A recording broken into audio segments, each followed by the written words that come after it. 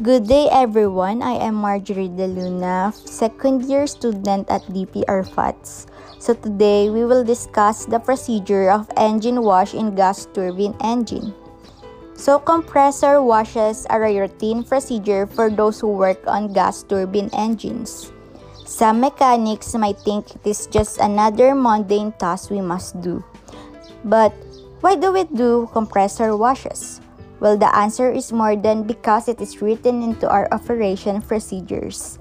Let's take a look at compressor washes and how they affect engine performance and life cycles. So first, what causes contamination?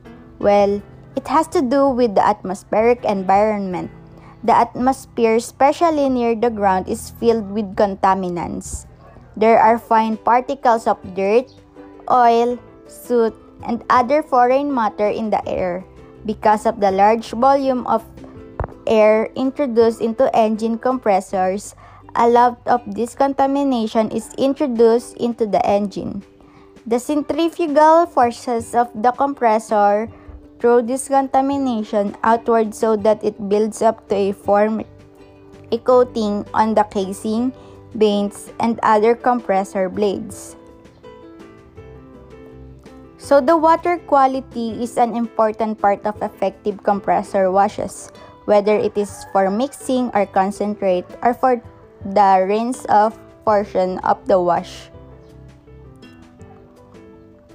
So establishing a wash schedule. Compressor wash schedules will vary from one operator to the next. The frequency of wash events relates to the amount of contaminants being ingested into the engine. Operating environment as well as the types of the flight profiles both affect contaminant levels. High cycles impact the engine.